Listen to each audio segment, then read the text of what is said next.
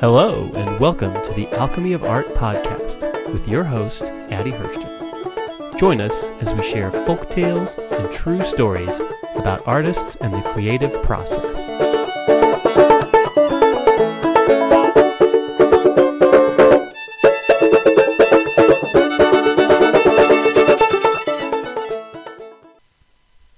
So we'll start with a quote of the day.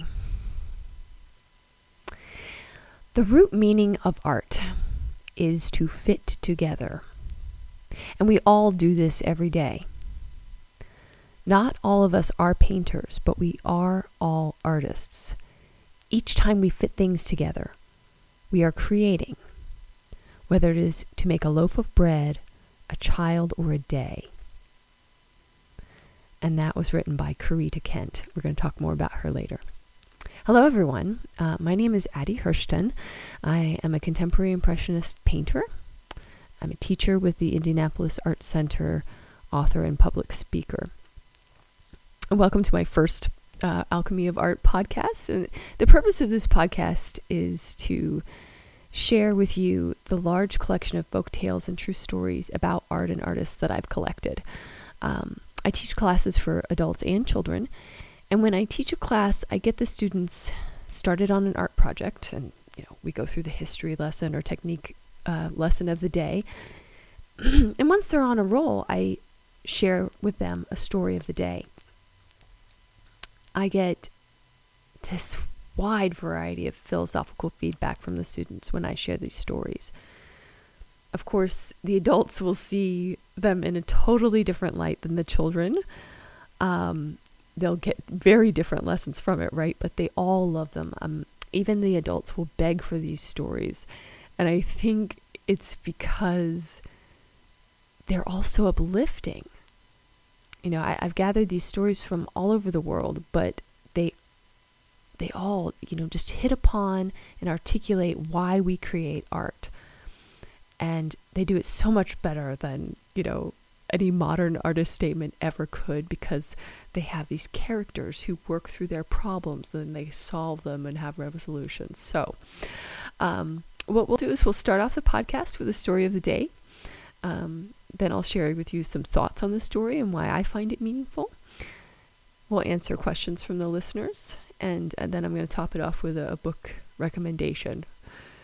So just have to say, I used to be a librarian, so sorry, I just can't help sharing all those juicy tomes that have been so inspiring to me, and I hope they are inspiring to you. And now, the story of the day. The Cherry Tree. Once upon a time, there was an artist. He traveled the world with everything he owned on his back. In his large sack, there were brushes and delicate papers to paint on. Any time he saw a grand mountain or a quiet river, he would sit down and paint it. The artist loved to draw things of beauty. One day, he walked into a city. In the hustle and bustle of the marketplace, the artist pulled out some of his paintings and displayed them on a corner of the street for sale. Soon soldiers from the emperor's palace came marching by, and one of them saw the artist's work and stopped to look at it. "Oh, you should come see the emperor," said the soldier. "He is looking for an artist to paint the cherry blossoms that are blooming in the royal garden." So the artist packed up his things and followed the soldiers to the emperor's palace. There he was taken to the royal garden, where a beautiful cherry tree was heavy with pink blooms. The artist stared at the tree for some time until the emperor arrived. "Can you paint my tree, young man?" asked the emperor. "I want to enjoy it all the year long, and not just for the few days it is in bloom." "Yes, I could paint the tree for you, sir," said the artist, "but it will take me a whole year to work on the project. Can you wait that long?" "I can," laughed the emperor. "Good things come to those who wait." The artist left the palace and traveled to a remote mountain hut. There he painted the cherry tree. Spring ended, summer, fall, and winter passed. When the snow had melted and the buds on the cherry tree opened to the spring warmth again, the artist returned to the palace. The emperor was sitting at his throne. The artist bowed to him, and then taking the sack off of his back, he took out his paints, brushes, and paper. With agile brush strokes, the artist painted the softness of the cherry tree onto a blank sheet of paper. Within a few minutes he was finished. He presented the painting to the emperor and bowed again. The emperor stood up, and sneering, he said, "What is the meaning of this? You said it would take you a year to paint my cherry tree, and yet you have finished it in minutes. You have tricked me, and I refuse to pay you." No, wait," said the artist. "This project has taken me a year, and I can prove it. Follow me." The emperor and his soldiers followed the artist out of the city to a hut where the artist had worked for a year. Piled high to the ceiling were hundreds of copies of the cherry tree painting. "You see," said the artist, "I had to practice painting the tree. I had to practice until I got it right." And the emperor studied his own copy of the painting and sighed. "It is my tree, and it will keep blooming all throughout the year. You have captured the spirit of the tree, and I will thank you for it." The end. So this is a folktale of Asian origin that was told to me by a teacher in high school. Now, sadly, this is one where I have not been able to find any documentation of it. So if anybody out there has heard of it, I have found another rendition, but the artist gets murdered in the end, so I don't think it's quite the same story. But if you have heard of this story and you know its country of origin, please let me know. I'd be very curious. As an adult, I couldn't remember what the object was that the artist painted over and over for years. So, inspired by the many beautiful Japanese watercolor paintings of cherry trees, I decided to make that the subject. So, thoughts on this story. The value of a work of art is just not simply the time we put into it or the cost of the materials, right? It's the craftsmanship that's derived from sincere study and devotion.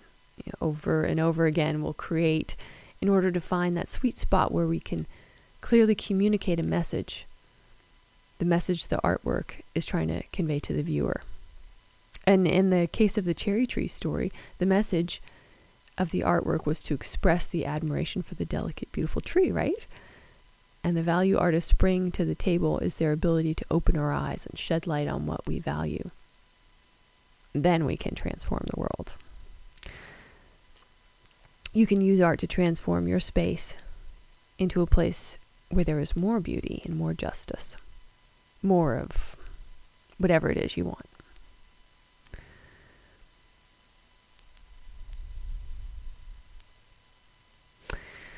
So, this leads me to our questions from listeners. Now, this is our very first podcast, so I decided to start it off with a question that I get most often from students. Now, if in the future you guys out there would like to submit a question, I would love to tackle those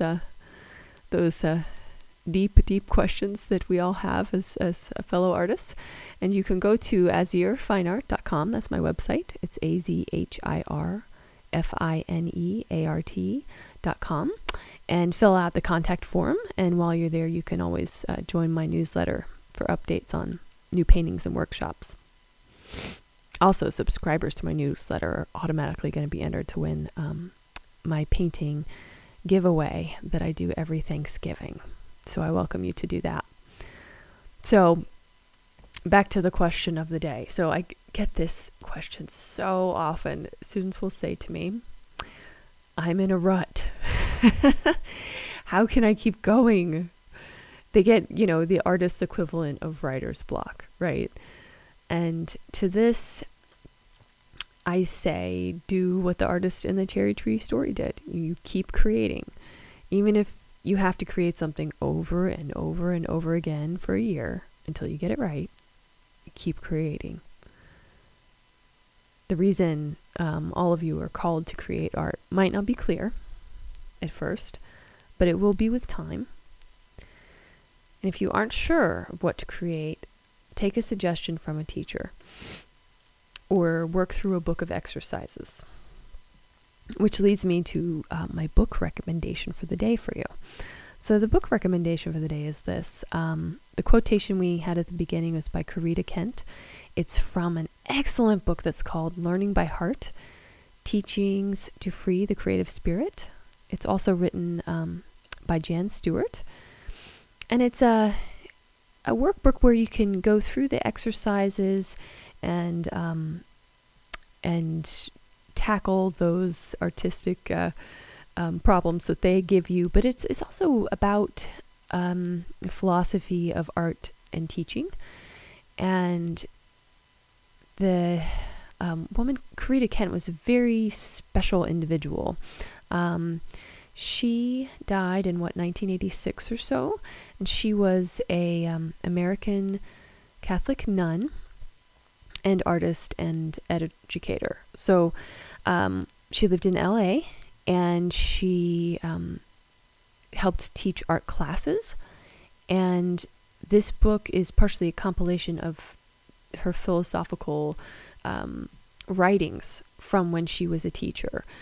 And I feel like I have to say I am not Catholic, but I found her sincere devotion this really moving, and she brought the act of creativity into a spiritual context. So I just highly recommend this book, Learning by Heart, Teachings to Free the Creative Spirit by Corita Kent and Jan Stewart.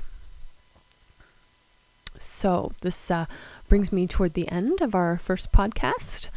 Things that are going on with me. I've been painting a ton of flower paintings. I've been obsessed with them.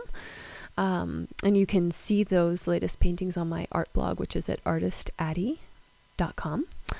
I'm very excited to be teaching a class on botanical flower painting that's going to be at the Indianapolis Art Center this spring. It's going to start at middle of March. And I'm going to be helping to host a storytelling retreat where educators from around Indiana are going to come and talk about storytelling and using storytelling in education. And if you're in the area, I'd love to see you there. You want to go to fantasticfables.net to sign up for that. And last but not least, be on the lookout for my upcoming book, The Alchemy of Art, Stories for the Classroom, which has, of course, inspired this podcast here. It is a collection of 50 folktales and true stories that are for art educators to share out loud with their students. And many of these stories are going to be shared on the podcast and can be found in the book, along with recommended resources and lesson plan ideas. So thanks, everyone. May these stories about art and the creative process inspire you. May you find your voice. I want to hear what you have to say.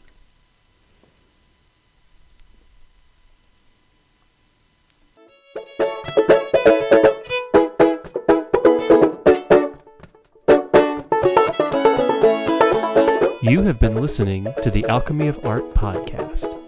To find out more about Addie Hirschten and her work, go to azhirfineart.com. That's azhirfineart.com.